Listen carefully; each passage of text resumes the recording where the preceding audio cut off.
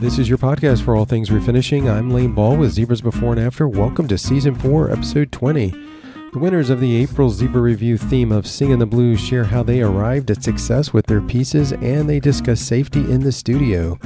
Nicole with 1300 North Design shares tips on how to achieve that ideal chippy finish. Tara with Vintage Chic, Alyssa with The Things We Built, and Mary with Joy Grace Design share what's happening in their studios this week. Amanda with Lemon Pepper Farmhouse gives accolades to Arena with Repurposed, Refinished, Upcycled. Stay with us. We have the inspiration, fun, and community that will platform your day.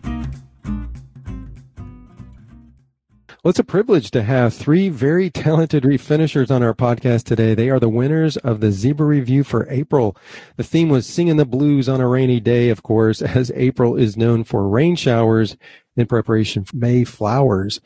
Our three winners are Daisy with its Daisy Creations winning first, Courtney with Stillbird Studios taking second, and Susan with Little Lou Designs running away with third. Congratulations, winners. Thank you. Thank you. Well, before we get into your pieces, I'd like to ask each of you a few general questions just to get to know you better. And let's go ahead and start with Daisy. Daisy, tell us where you live and what you like about living in Texas, but what part of Texas do you live in?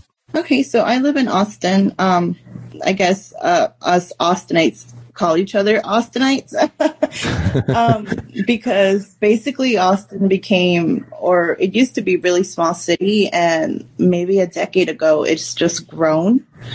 And when I say grown, I mean our traffic here is basically just as bad as New York's. Really? That's pretty rough. Right. And it happened within a decade. I mean, I've been here my whole life. And as soon as I got to start driving, it was perfectly fine for a good, 3 or 4 years. And then right after that, I mean, going from what is one part of the city to the end took us maybe an hour when it used to be about 25-minute drive. Oh, my word. So, I mean, and then since we're talking about what I don't like about Austin, that's going to be it.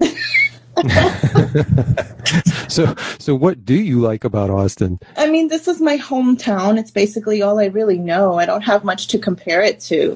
But I do love that most of my family is here, and the fact that, this is my hometown. So to say that I actually love something most would kind of be like going into touristy things. I mean, the fact that this is one of the music capital of the world, I like it, but I'm not one of the people out there.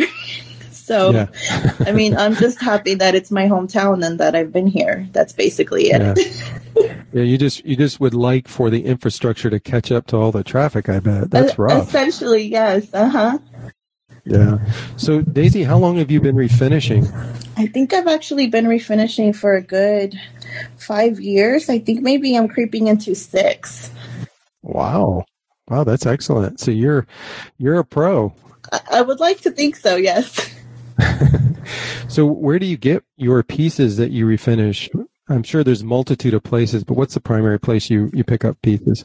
I don't think I have one primary place. I do buy a lot from Facebook Marketplace, and that's when I have control, or when any of us have control, obviously, of choosing what we're looking for. Yeah. I do buy thrifted items. I also, whatever I can find, if I do find something, I will stop for it, and I will grab it. My partner doesn't like it when I do that, but I make them come along for the ride for the most part. And then I get a lot of donated pieces as well, pieces from either a client or a family member. Yeah. Well, that's nice, isn't it? I mean, you don't have any upfront cost at all. And, right. When they're donated, yes, there's no upfront cost. When we search for it, then, there's a bit of an upfront cost. But so how's business been for you this year in 2022? Actually, it's been quite slow, and I'm trying to understand what's going on or what the difference is. I had an online shop, and I had to shut it down for a little bit, and I think I'm going to have to reopen it or get a different I need to do something different, basically, because my pieces are not moving, which is kind of sad for me. Yeah, do you think, have you seen, I guess, maybe a correlation then between, obviously, there's a lot of concerns in the economy these days. Do you feel like that's been a big factor? I think that is a huge factor. And I also think that algorithms are a huge factor. Yeah. What is difficult keeping up in it? Right. Yes. For me, it has been. I haven't been somebody who's been in social media much to begin with. I sort of try to stay away, and I am just now coming into it, which is putting me a little behind because, like I said, I have been doing this for close to 6 years. And the fact that I'm barely now putting my foot in and saying, hey, I'm here and I exist. So I'm playing the catch-up game, basically, and trying to understand everything. And I feel a little behind, which is a little stressful. But I feel very strongly that my pieces are great and that they're beautiful and they're in beautiful condition, So I'm hoping that eventually they will get sold. And it's happened before in the past where, a few months go by and nothing sells. And I never thought anything of it. But now that I'm actually trying, I'm like, you know what? You really need to start doing your research and, put a little more work in there and make sure that your social media is there and making sure that I have my own website, which is something that I don't have. And I actually need to look into that. Well, aside, obviously, from what you just brought up, the challenges you're having of selling your pieces, what would you say what are the challenges you have in refinishing? I'm speaking strictly the refinishing process itself, other than selling. I mean, what do you find the most challenging for you? I think the most challenging for me would actually be, when you're ready to just paint and you're just going for it, and then you start painting and then all the little problems start coming up, things that you missed while you were in the prep work. That's my biggest challenge when you're already painting. Another big challenge for me is the fact that I have a few health issues. So actually working outside is something that I can't do, and working in the garage for a long period of time is something that I can't do either. So I have to figure out how to Tetris, like we all do, right? We all have to figure out how to store our furniture. But for me, it's Tetrising it inside, finding a way to get it inside, and then making sure that on my way out, if nothing happens. And it's always a game of Tetris. I think that's my biggest challenge right now, too. Hopefully some of those challenges will clear up over time, and especially selling your furniture. I know that's frustrating, having to wait. Once you've worked so hard on a piece, and like you said, you see it's beautiful, and you're just you're ready to see it sell and enter somebody's home.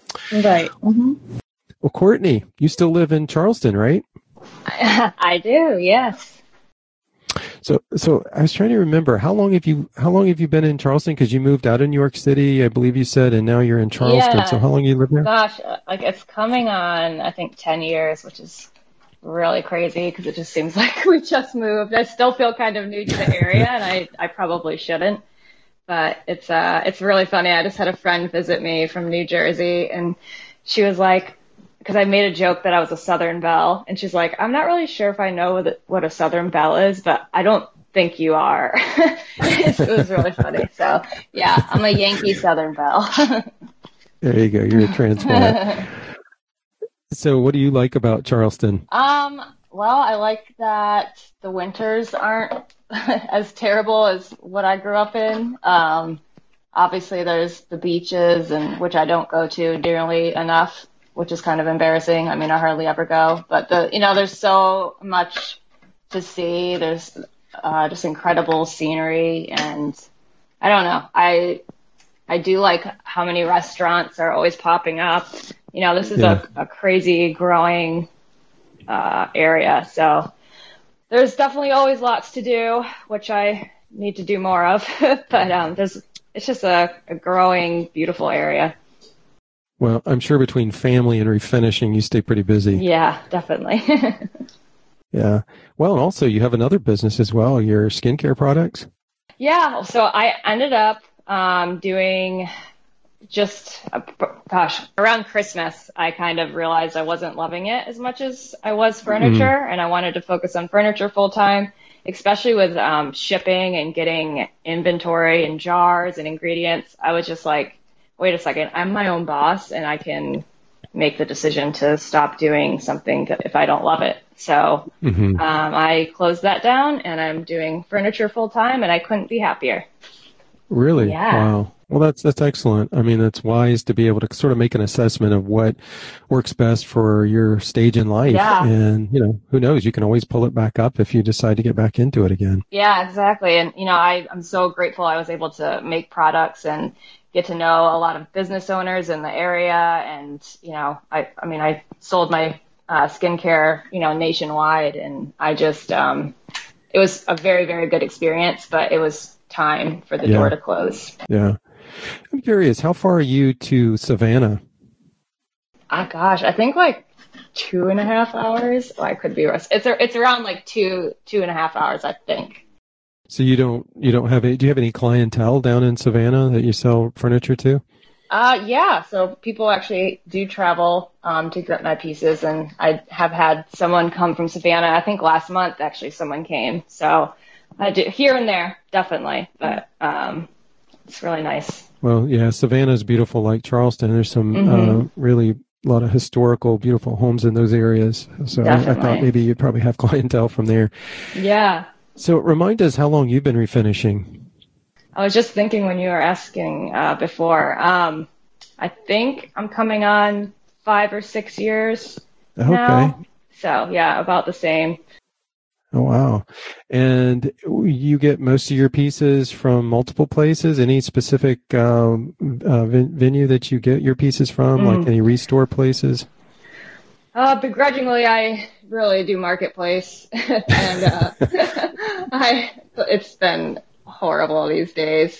For the past year, actually, it's just been, oh, man. But, I mean, what I'll do is I'll honestly, do all the pieces that I've gotten off Marketplace and then wait to the last minute that I have nothing left, and then I'll just pay way too much for a piece that I have to do a week stripping on, which is actually what I'm doing right now. But yeah, so Marketplace is typically where I look, and once in a while I'll go to Habitat, and I do find good pieces here and there. But my Goodwill right down the road, man, all they are selling are frumpy couches and chairs these days. So unfortunately, Marketplace is where I'm at these days. Yeah. And I guess the challenge that a lot of people have had is that Marketplace prices have gone up. Have you seen that as well? Oh, definitely. Yeah. So I've increased my prices, and so far I've had luck, but yeah, it's definitely, I'm spending twice as much for something I never would have considered spending that on. So. Yeah. And has business, so it sounds like your pieces are moving pretty well. Yeah. So I've been in that situation where pieces just aren't selling, especially during summer when things are slower. I totally have been there just waiting for inventory to move, but this year has been just really incredible for me, and I'm very, very grateful. So my pieces typically sell within 24 hours or less. So I'm constantly working and moving pieces, and I feel very, very fortunate. And I know that it's not like that all the time. So I'm just hanging on to it while I can. Yeah. Now, Courtney, when you are working on a piece, obviously we see your post on Instagram. Are most of your clients also following you on Instagram? And is that where they find out about your pieces, reach out to you and say, hey, I'd like to buy it? Or are you also posting them in other locations as well? I would say about 80% is off Instagram. I'll do sneak peeks of the pieces I'm working on, and usually I'll have a group of people that have been waiting to get a dresser from me for a few months, and it got sold beforehand when they couldn't get it. So typically Instagram, and then if it doesn't sell right away, I'll put it on Marketplace, and it'll typically sell, that day off Marketplace. But Instagram has been, it's a whole nother job in itself, but it's been very vital to, I think, my sales and just my ability to get clientele, and just it's been helpful overall. I think. Well, very good. And so, what would you say your challenge in refinishing is when you're thinking about the process of refinishing? Probably kind of touching on everything I just said, managing social media and my time, the pieces I'm getting it's not like a quick scuff sand and primer paint. It's a huge process that I'm typically redesigning an entire piece, or it needs a lot of work. So each piece takes me about a week. So it's just managing my time overall and trying to do it more efficiently. Well, Susan, you live in Massachusetts. Where exactly in Massachusetts? I am northwest of Boston, about 30 minutes. Okay. And I think you've lived there for quite a while now, correct? Pretty much my whole life, yes. Yeah. So you know the area very well. I do. So what do you like about living there? Oh, well, just Massachusetts in general. We have all the seasons, and I wouldn't have it any other way.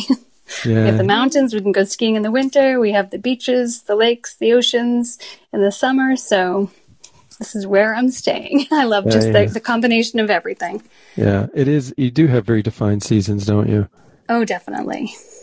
What's your favorite? Probably fall. Yeah. Yeah, I like them all. By the time I get tired of one season, it's perfect timing because we're switching into the next. But I think fall is probably it just seems things settle down and it's perfect temperature. So I guess fall. Yeah. Well, I guess New England in general is kind of known for fall anyway, isn't it? Just because of the beautiful leaves and colors. Yeah. Mm-hmm. So you've been showcasing on your IG account I believe it's a lake home. Is that complete now?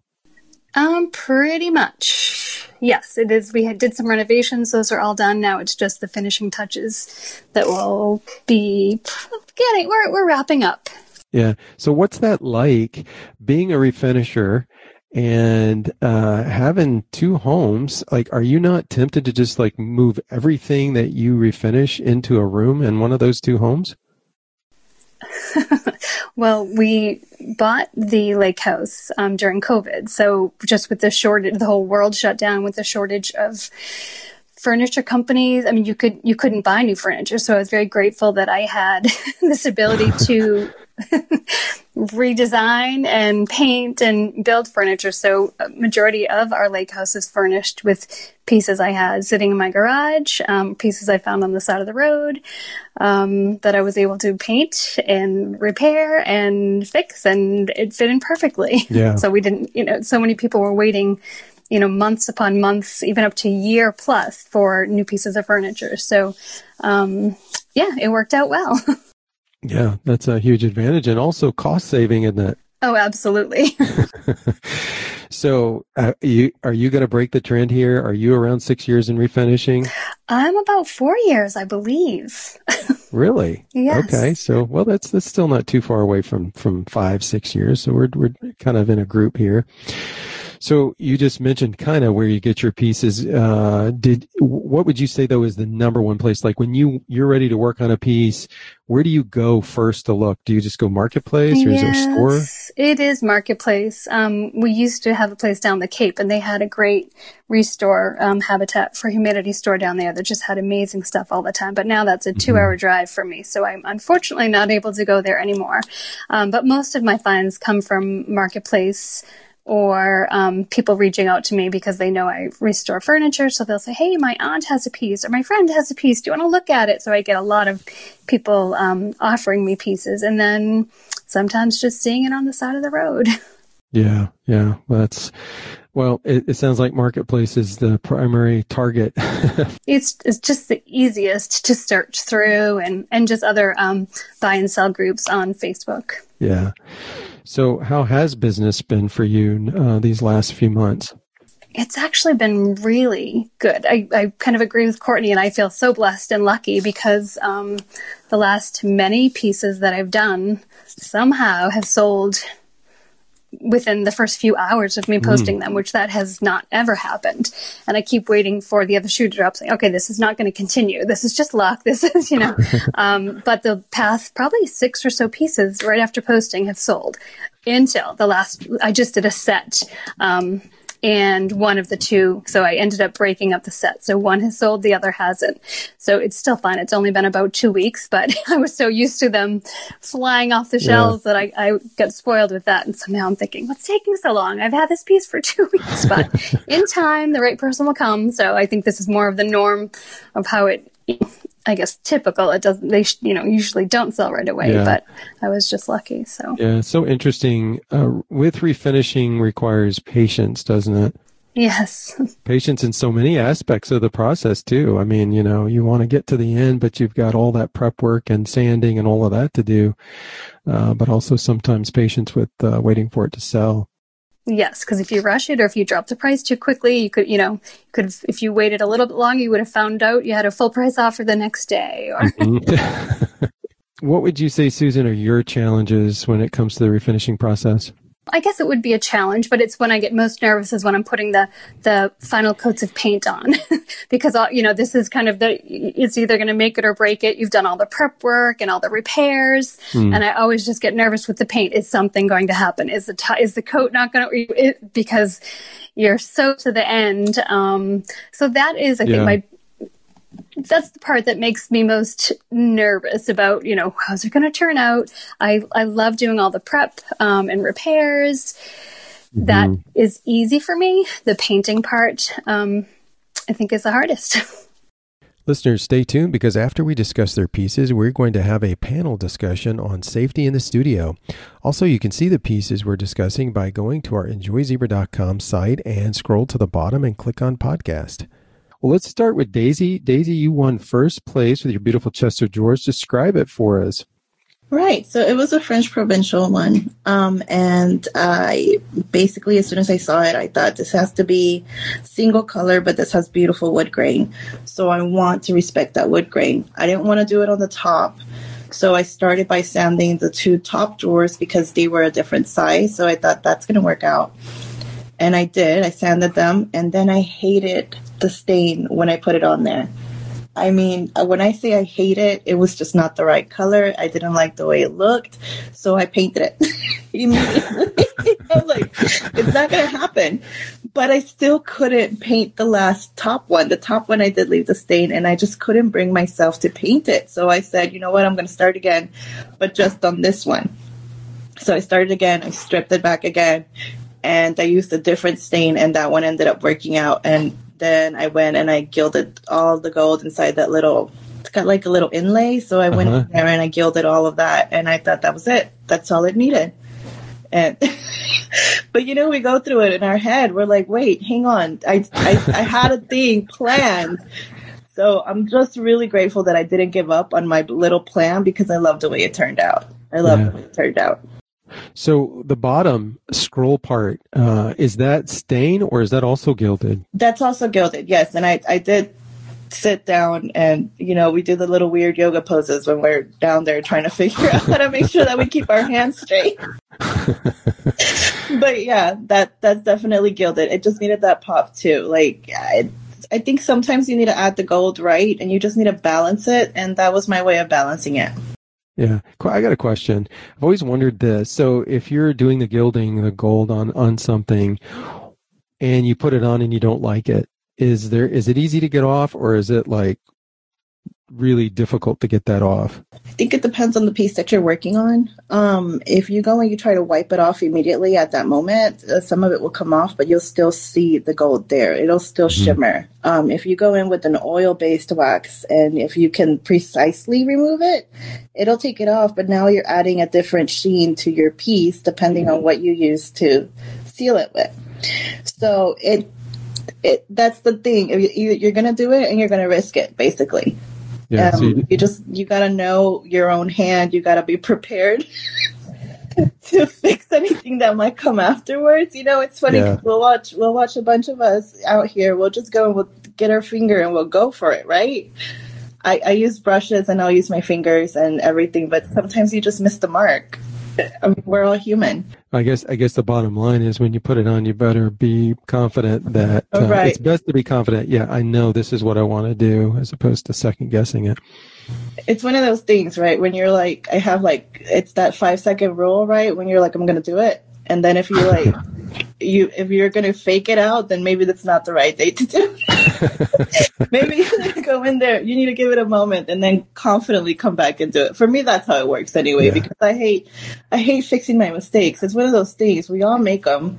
We all have our, small little things that we have to go back and touch ups. But it's one of the things that I hate the most because you already put so much work into it. And now you got to go and fix that tiny little spot and try to blend it in with everything else. Yeah, I like that. So that's the refinisher's 5-second rule. That's pretty Right. cool. Uh-huh. All right. Well, any questions for Daisy? I was going to ask about the gold on the bottom, but you just covered that. It looks so pretty. It was just gold. I don't know if we can actually say the brand of the paint, but it was gold. It's a gorgeous blue. Yeah. And what brand is that? The blue was Vagabond. Okay. Yeah, it is really beautiful. So did you have structural repairs on this thing? This one was actually an easy one. There was absolutely no structural repairs other than putting or doing the drawer stoppers on there. So all I had to do was clean and smooth out. And then maybe fill in a couple of scratches. So I got lucky. This is one of those pieces where I actually paid money for it. I was like, oh, okay, the price is a little steep, but guess what? This piece is actually in great condition. So You're not going to spend a week trying to make it not wobble. Exactly. I mean, I did spend a couple of days or a few more hours than I wanted to, but that was just my own thing because I couldn't figure out the stain. So that's where I lost a little bit of time. Yeah, that's such a good point because when you are hesitant to pay a little bit more, you certainly can check out the condition of the piece, and if it prevents you from, or if you don't have to put a lot of structural repair effort into it, then you can afford to pay a little more for it. Just Daisy, describe your style for us. Well, that's going to be a little difficult because I like everything. I love a little bit of everything. I like to keep everything, or I like to respect vintage when it is vintage. Mm-hmm. I like to respect as much of it as I can, and I do like to respect the wood grain when I can. When you can, because most of it is veneer too, depending on the pieces that we have, right? But I think I like it when it's somewhere between modern and vintage, where it's not super crazy chippy or when it's just one color. I still need a little bit of character in my pieces. So yeah. And then again, like I said, I will respect the piece as much as I can. I don't appreciate taking too much of the character out of it to where it's just completely square and modern. Yeah, right. I mean, that's my style. And even in my own apartment, I will have, pieces that aren't too precious, basically. Yeah. Well, you really did a lovely job on this piece, Daisy. Congratulations. Thank you. Share your Instagram account with our listeners in case they're not following you. They can start following you today. It's a Daisy Creations. Excellent. Well, Courtney, you won second place. Your piece is a dresser, but also, well, I say dresser, but it's really an antique secretary desk, I believe. I suppose it can maybe be both at the same time. Yeah, definitely. It's a very unique piece, and it's kind of out of the style that I typically do, but I just thought it was so, I don't know, I've never seen one that looked so much like a dresser, and a surprise once you opened it. So it's definitely such a cool piece. Yeah. So tell us all about it. Tell us what you did to it. I picked it up. It was basically right down the road. It was one of those oh shoot, I have nothing to work on and I need something now that's close by. And I think she posted it for $100, and I just saw the inside and I was just like, oh, wow. So my husband went and got it. And honestly, I didn't really have a plan besides, making originally the top portion that folds down. It was just, kind of like a wood panel, but I wanted to put another piece of wood trim on it to make it look like it was actually the 4 drawers. So that was my original plan, with just, making sure all the drawers looked, the same size, and I was able to construct it that way. And then with the color, I just saw it being a blue piece, and I wasn't going to do the linen look until the very last second. And I was just like, you know what? I'm going to do my favorite finish because it's just easy for me to do, and I know it's popular, and I think it'll look really good on this piece. So it was kind of it wasn't like I had a great vision for this one. I just knew I wanted it to look like an actual dresser, and I wanted it to be blue, and it turned out amazing. I really, really loved it. Well, you certainly made all the right decisions, winning an award for it. Questions for Courtney? Yeah, I mean, what made you put the little middle piece on there?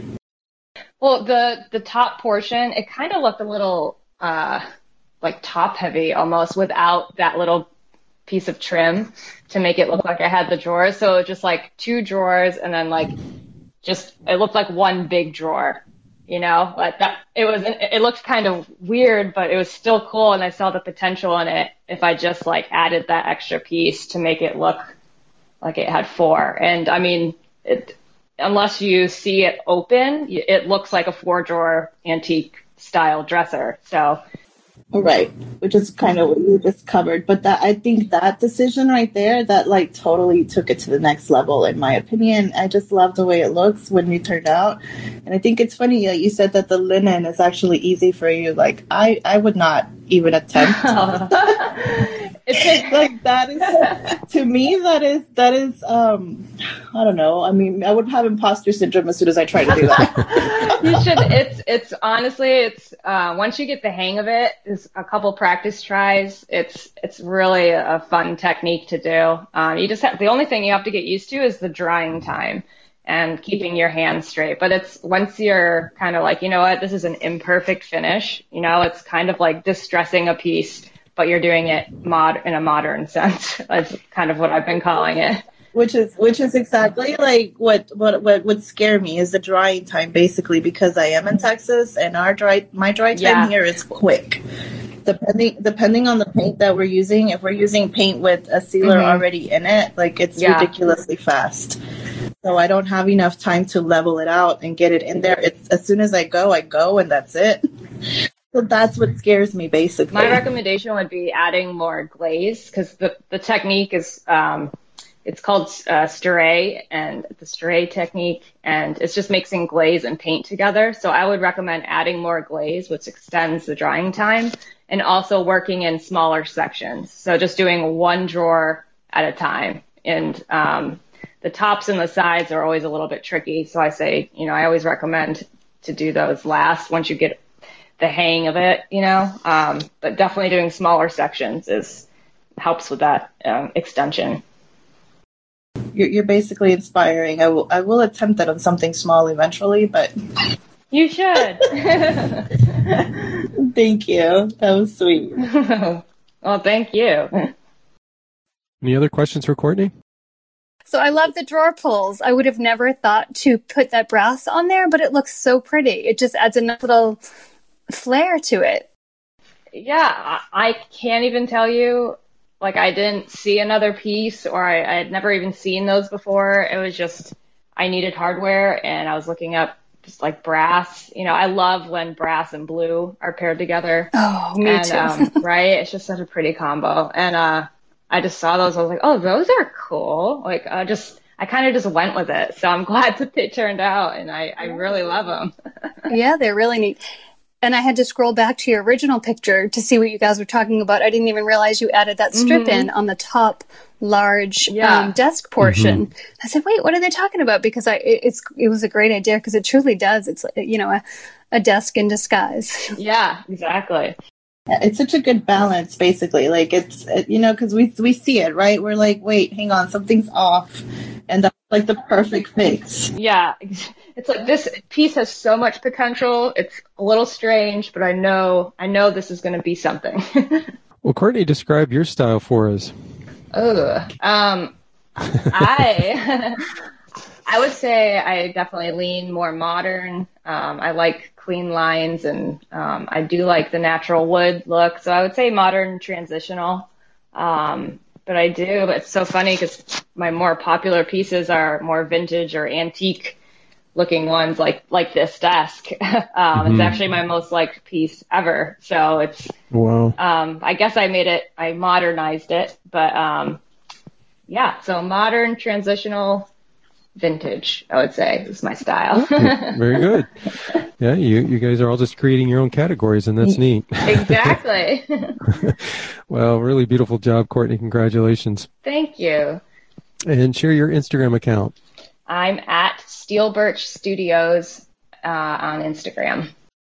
Got it. Susan, you won 3rd place. Your piece is a dresser, and I have to point out that even the color name was fitting for the theme. I think it was called Raindrop. It was. I thought that was so cool. Well, so tell us about it. I was working on two pretty challenging pieces at the time, and I just figured I needed to grab another piece that I could, that wouldn't require weeks of repairs. So this piece came in really good condition, really nice straight lines, did not need a lot of work. So I took this piece in and fixed it up very quickly while I was working on the other two for many more weeks. It was nice because usually the pieces I get are in really rough shape. I don't know why I'm drawn to those, but I tend to be getting over my head sometimes. But this piece was in excellent condition, really clean, local, and did not need much work. So it was in and out in a few days, and fit perfectly. And like you said, with the theme of April, I knew I wanted to do something kind of light and airy. And I love company Serena and Lily, love their style. So I kind of was browsing through their catalog and came up with the first scheme for this, and then found some cute knobs on Amazon. They were a little darker, so I took them all apart, sanded them all down, reefed the holes from the original hardware, painted, and Wow, well, that's very lovely. Well, questions for Susan. What color was it? What was the name of it again? it was Raindrop from Amulet Paint, the Chippy Barn. I just love the hardware paired with that. And I don't know, it's a simple piece, but it's just gorgeous. And I love your staging. I just think it's definitely a winner. I think you did a really good job. Thanks. I went to a house down on the Cape. Yeah, I was about to say it's very coastal. Yeah, yep, right down to the coast. That's very fitting.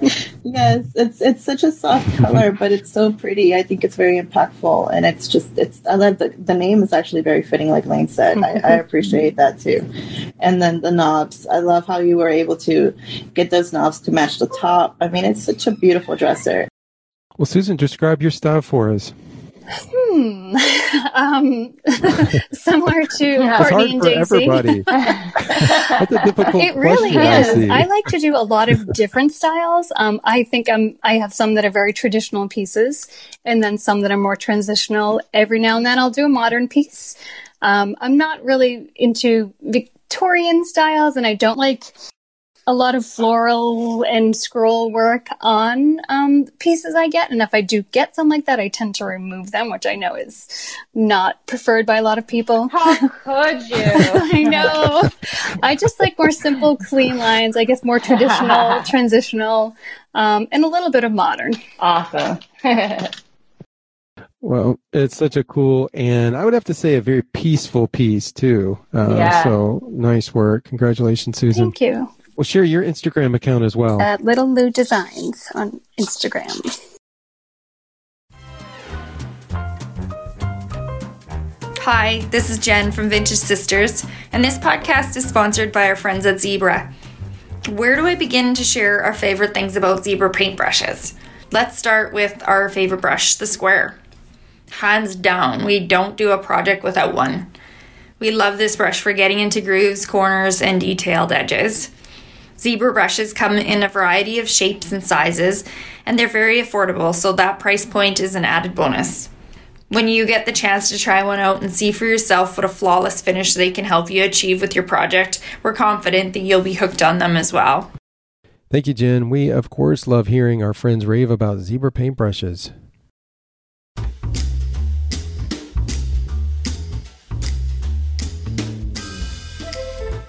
One of the most popular segments on our podcast are our panel discussions, light and enjoyable conversations between refinishers on the topic of refinishing, of course. Well, today we're going to discuss maintaining safety in your studios. You know, paints have come a long way with low to no VOCs, but because you're refinishing old pieces, you can run into lead paints and stains, plus you are cleaning, stripping, and sanding even before you get to the painting. So I'm going to turn it over to you three and enjoy the conversation. Thank you. Thank you. So I think it's been covered a lot before, just safety in furniture refinishing, because as Lane just said, there are so many potential hazards in this line of work. And one that I hadn't thought of until recently was the potential hearing damage or safe levels of noise that we are repetitively exposed to. Never crossed my mind until recently. I would think of all the toxic fumes and whatever, so most of us will use respirators or have good ventilation. but never really thought about ear protection. And I think that is a pretty big or an important topic that should be addressed, just because I did a little research today and realized, started thinking about all the things that we can use on a regular basis that make noise, like electric saws, which some of us use, orbital sanders, table saws, shop vacs, all that type of stuff does have a constant hum. And if we're out there working in our place, even for a few hours every day, that can have a cumulative effect on our hearing. So just recently started to make a point to wear some ear protection to avoid that cumulative damage that could be causing problems. Have either of you used earplugs or any ear protection for anything like that? I just bought mine, but they're still in the package. Okay, that's a start. I haven't really had an actual opportunity to use them. And then if I feel like it's needed, I'll definitely put them on. The other thing is, I don't have earphones now, but I was using my earphones, but that's not quite helpful either, because when the music is blasting, you turn it up even louder, right? So you can hear your music and not your, yeah. Right. Yeah. So that wasn't. What's that saying? But I understand where you're coming from. I hear ringing in my ears a lot out of nowhere. And that's why eventually I said, you know what? I can't be working like this. I need to buy the ear protection. And like I said, I do have it. I just haven't had a real opportunity where I feel like I need to wear them at that moment just yet. Right. Yeah.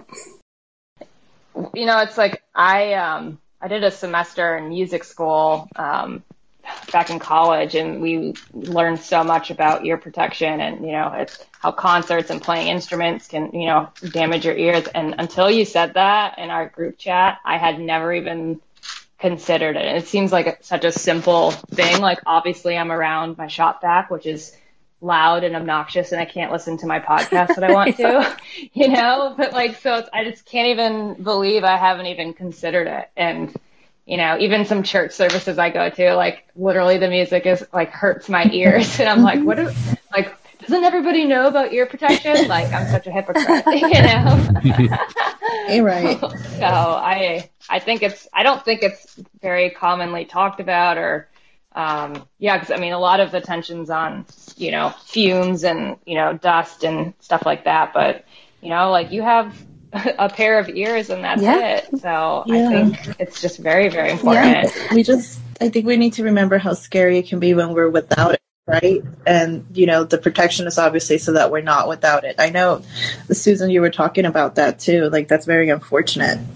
Yeah. Yeah. And that was my eye opener, because I told everyone here I lost my hearing about 2 weeks ago, I think, in one ear. And they did not say it was as a result of potential decibels of the noise from all the equipment that I use.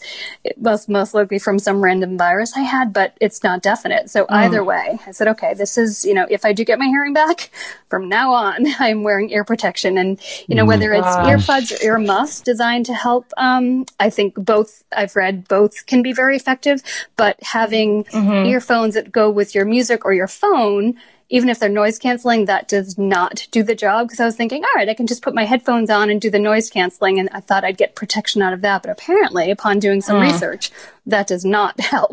You have to have a real hearing protective device. So, well, that's actually very helpful, because I don't think any of us know that. No, Said it. Like, I don't think that would have ever even, well, if you're canceling the noise, why wouldn't it help? But no, you're right. And it's not just the noise. I think it's the frequency and the vibration as well. And the only reason I'm bringing it up is because I am very hypersensitive to noise. And, when I hear it, my ears do vibrate. And it goes hand in hand with the sander. It's not just our ears vibrating, it's our hand vibrating too. There's so much protection that we need to do, and then I'll just move it over to sanding. We need to know when to stop or give ourselves a break, because we won't realize how bad our hand starts to hurt until the next day. It's true, and then it's too late. Yeah, it's a fun job, but it is so repetitive. Yeah. The carpal tunnel issues start coming up after that too, right? When we sand. I just started getting carpal tunnel, and I'm like, no, I refuse for this to be real, and it has gone away. But, these are real things that can happen and do happen. And I'm going to charge a lot for the dresser. I just, slaved over with my body for a week in a hot Right. rod. Yeah. This is like physical labor of, transforming things. Yeah, it's crazy how I think little respect this industry had at the beginning, right? Because everybody thought, well, you're just painting. That's all you're doing. I wish. And we're like, well, hang on. We just learned how to use tools that, and let's talk about the fact that we're women and we learn how to use tools that no man ever thought we knew how to use. And not only that, we're putting our own body and our own sweat and tears into these pieces. I mean, it's actual labor intensive work. It's so funny. I returned a saw blade from my miter saw to the Home Depot checkout counter, and they were like, "Were you using this?" I'm like, "Well, yeah." For what? She was like, I've never seen a woman use one of these. And I was like, I know. I was just like, really? And then she ended up asking for my card and wanting furniture that's done. cool. I'm like, oh, sorry. Yeah, that's a good segue. Yeah. Yeah. So it's funny, but yeah, you're and right. It's funny that you're bringing that up because I can't believe that's still happening. I know. Yeah, I was honestly really. Does she shocked, watch HGTV? Right? I don't think so. Yeah, that's what I was so taken back. I'm like, oh, I'm not special or anything. This is just well, of course you are special, but I think it's part of our safety, understanding our tools too, right? I mean, I think at first when we all started, we probably had the little hand-me-down tools, and we're like, okay, hang on, let me figure out how to figure this out. But I've actually upgraded most of my tools because of all of my health issues, because I do have carpal tunnel pain every once in a while. I had to upgrade my sander to a nicer sander, which I wasn't ready to actually invest in that, probably. It was necessary. Yeah. I had to do it because I'm like, you know what? My lungs are important. I have to get the shop back in here.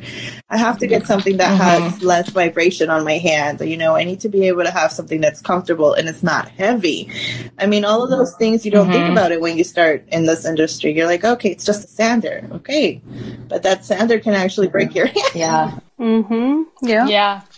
Yeah, it all adds up. Basically, every single tool adds up, I think. I would say one of my bigger concerns too is just my biggest fear is lifting a piece, or my husband lifting a piece and doing pulling our backs or something, that I've heard about it happening. And that's something we continually to try to lift with our knees, don't do weird angles, right.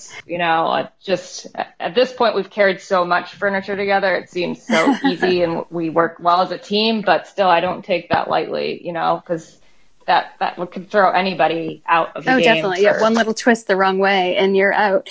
I think there was I think I might have actually been on another podcast here with Zebra before, and we talked about some lifting straps, which are just kind of two vinyl straps, which can make a world of difference too, to have good body mechanics. Not that I own any, and I know I should, but I know. I'm usually trying to move my stuff thought about on my own several times. Right. I think I've actually gotten to the point where if I don't trust, and my partner's looking at me and he's laughing right now, because we have issues moving stuff around.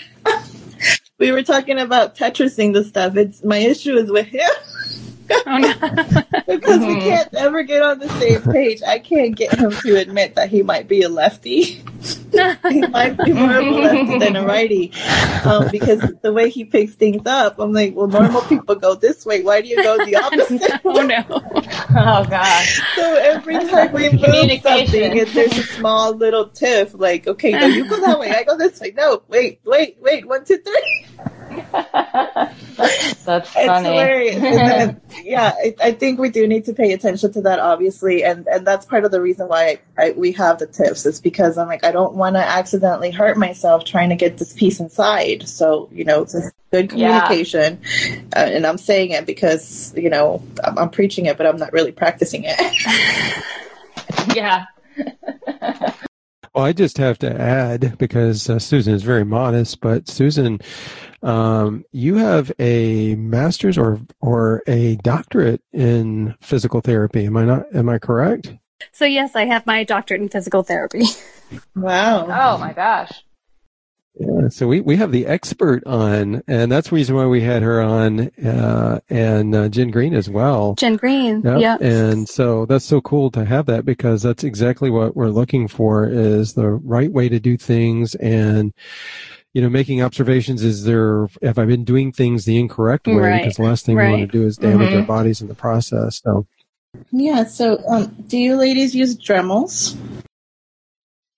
Not No, enough. I have one, but actually my dad has one that he's brought over a few times, but I haven't taken it out. I would love to hear about your experience with it. I want to use one. I just haven't had the time to really look into it too much. So, do you have like a safety story? Yeah, this happened like literally 2 days ago. We got it. And I got it because I was trying to finish another project, and I needed to do some very heavy sanding on an area where I couldn't get to it. And even if I were to try to do it with my hand, there was just no way I was going to be strong enough to actually pull it off. So we went and we purchased one, and I really enjoyed it. It's really cute. It gets the job done. It's just so dusty because there's no dust extractor behind it or anything like that.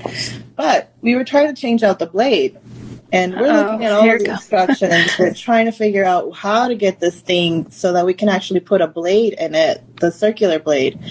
And we finally figured it out. We go and we put it in. And I tell my partner's about to go in there and just cut it. I'm like, no, hang on. Because, like I said, I'm the one who's always scared about safety, and I try to tell him to use goggles all the time, and he doesn't. Not goggles, but glasses. Protective eyewear. Protective glasses. Mine are goggles. That's why I'm calling them. I have the DeWalt ones that strap around your head. There you go. So he calls them goggles, and he just goes and turns it on, and as soon as he turns it on, that blade went flying. Ooh. So we were just lucky that there wasn't a single cat in the way, and that it didn't get too much, power, because it was as soon as we turned it on. And the thing is, I'm like, what did we do different the second time we put it on there? We did the exact same thing. So, I mean, I would just say always test your tools. Always make sure that you're, protected, obviously. And then even after we did that, he went to go cut. I'm like, you need to put something on your eyes. Like, just don't. I had to take it out of his hand and make him go. You never know. You never know when it's going to happen. Right. Because you just never. I mean, and then he works with blades all the time. I work with blades as well, and I'm terrified to use any circular saw or a saw or any saw basically without wearing eye protection for the same reason, because you just never know, especially if we have, our multi-tools and where we're changing out the blades and everything. It's just, to me, obviously the tool is designed so that it's protected, or so that it protects you, right? But at the same time, things happen. Mm-hmm. I think the note to be made about that as well, and I have a Dremel. They're actually really cool tools.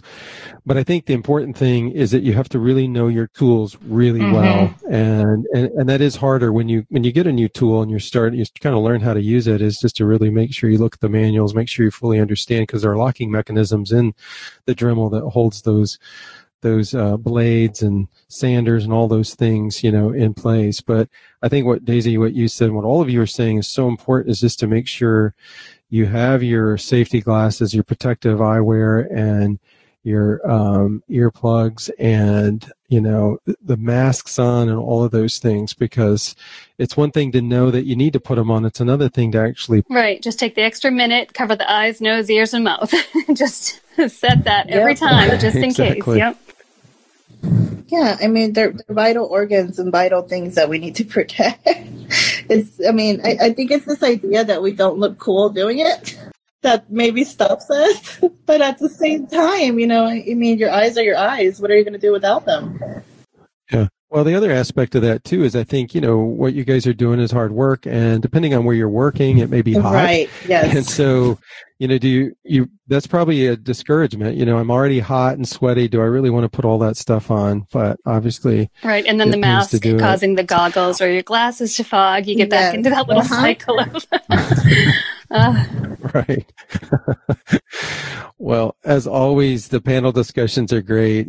I always feel like I'm eavesdropping on Lane, what are you doing here? Conversation. I know, exactly. It reminds me when I was a kid and we had those phone party lines. You pick up the phone and somebody else would already be on the line talking. And if you listened in on their conversation, they could usually tell someone else was on the line, and then they would say, "Who's on the line? Something, Get right? off the line." Yeah. A giveaway. That's right. Exactly. You know what? I think I just dated myself. Oh no, I'm right there with you, Lane. Okay, thank you, Susan. we dated both of us, I guess. Yeah. Exactly. Oh I man. think Well, we all had the home phones, right? Yeah. Well, if you think about the technology, now we all have cell phones. We can be reached anywhere we go, when it wasn't that long ago where our phones had cords, Yeah. I mean, things have changed dramatically. Yeah, I mean, it wasn't that long ago for us, but, because it's our lifetime. So for us, it seems like it wasn't forever ago. For all of our, 20-year-olds, they're like, what in the world is that? Exactly. Well, my 9 and 10-year-old, the other day we were watching something on television. They both stopped and looked and, Mom, did you have a TV when you grew up? Yes, I had a television, guys. I'm not that old. Wow. Oh, that's hilarious. Oh, that's great. Well, I mean, I don't think you should take that offense. It's just the concept of time for them, right? Like they think it's forever ago when it's really only a few years for us, or a wink of an eye for us, basically. It was cute. Well, again, congratulations, Daisy, Courtney, and Susan. You all are incredibly talented artists, and thanks again for inspiring us with your winning pieces, but also for sharing insights regarding safety protocols in the studio. So we really appreciate it. And just want to say, go back and enjoy your refinishing, but make sure you gear up with your safety stuff, right? Definitely. Yeah. Mm-hmm. Today's refinishing tip comes from Nicole with 1300 North Design. Hi, this is Nicole Culbertson with 1300 North Design. You can find me on Facebook and Instagram. I am a full-time furniture refinisher, and I sell all of my pieces local to Central Illinois. I've been painting full-time for about 3 years, and I was a hobby painter before that and a nurse, and I just did pieces for my own home. I wanted to share a quick tip with you guys today about how I personally like to achieve an authentically chippy and aged finish. My favorite product for the job would be a milk paint. It provides the most authentically aged look, in my opinion. It can be unpredictable with the chipping at times, depending on the finish underneath, but it makes it worth it because the authenticity of the chipping and the aged look is unmatched. My go-to tools for the job, I always brush my milk paint on, and I like to use the 2-inch Rip and Glide and the Palm Pro by Zebra. In my opinion, those work best with milk paint, and they give me the finish that I am looking for.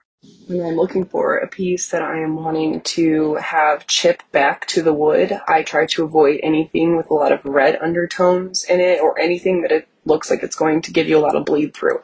Milk paint has a lot of water in it, and it will rehydrate pretty much any finish that's underneath of it. So those are the things that I try to avoid, is something that is really red, or it looks like it's just going to offer you a lot of bleed through. I always start by cleaning my pieces really well and doing a light scuff sand. With milk paint, I do a very light scuff sand as to not bring out a ton of the previous finish, which is probably not what you're used to doing, but you don't really want to break through a whole lot of that previous finish because you're going to bring back all of those tannins and stains, and that will come through when you rehydrate with that really water-filled milk paint. By not sanding away a lot of that previous finish, that will give you that resist layer that will resist the milk paint in certain areas and offer you that chipping. You can also entice further chipping by using a spray bottle and rehydrating the milk paint, and sometimes that will give you a little bit more chipping. And then also, I will occasionally use a heat gun, and that will also give you that chipping and crackling that you're looking for.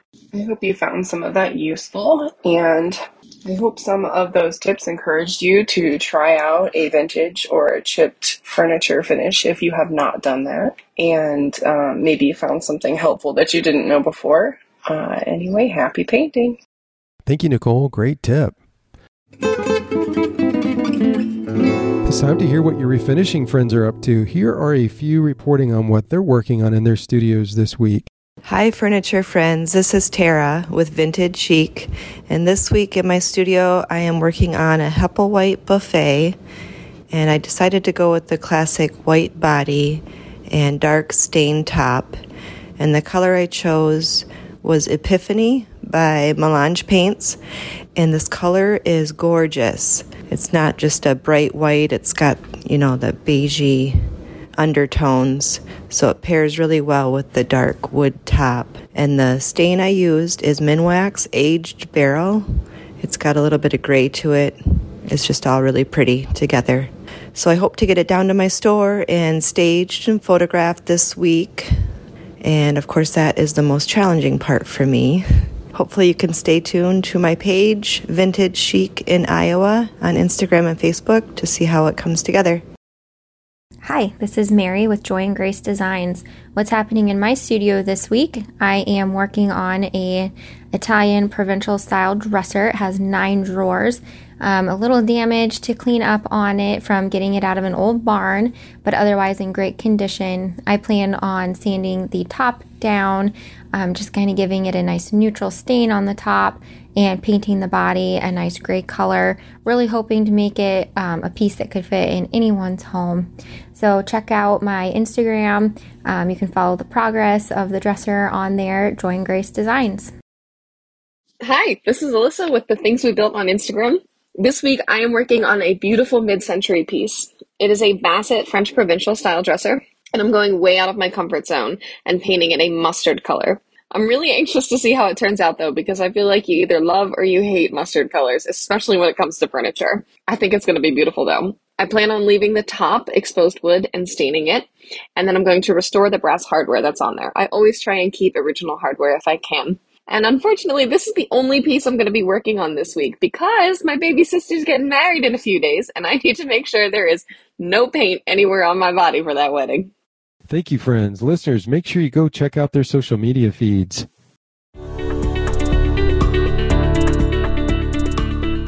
Accolades is defined as an acknowledgement of merit. Welcome to one of our newer podcast segments called, Accolades. We wanted to give refinishers the opportunity to give accolades to their fellow refinishers that they admire for their extraordinary finishing skills and hard work.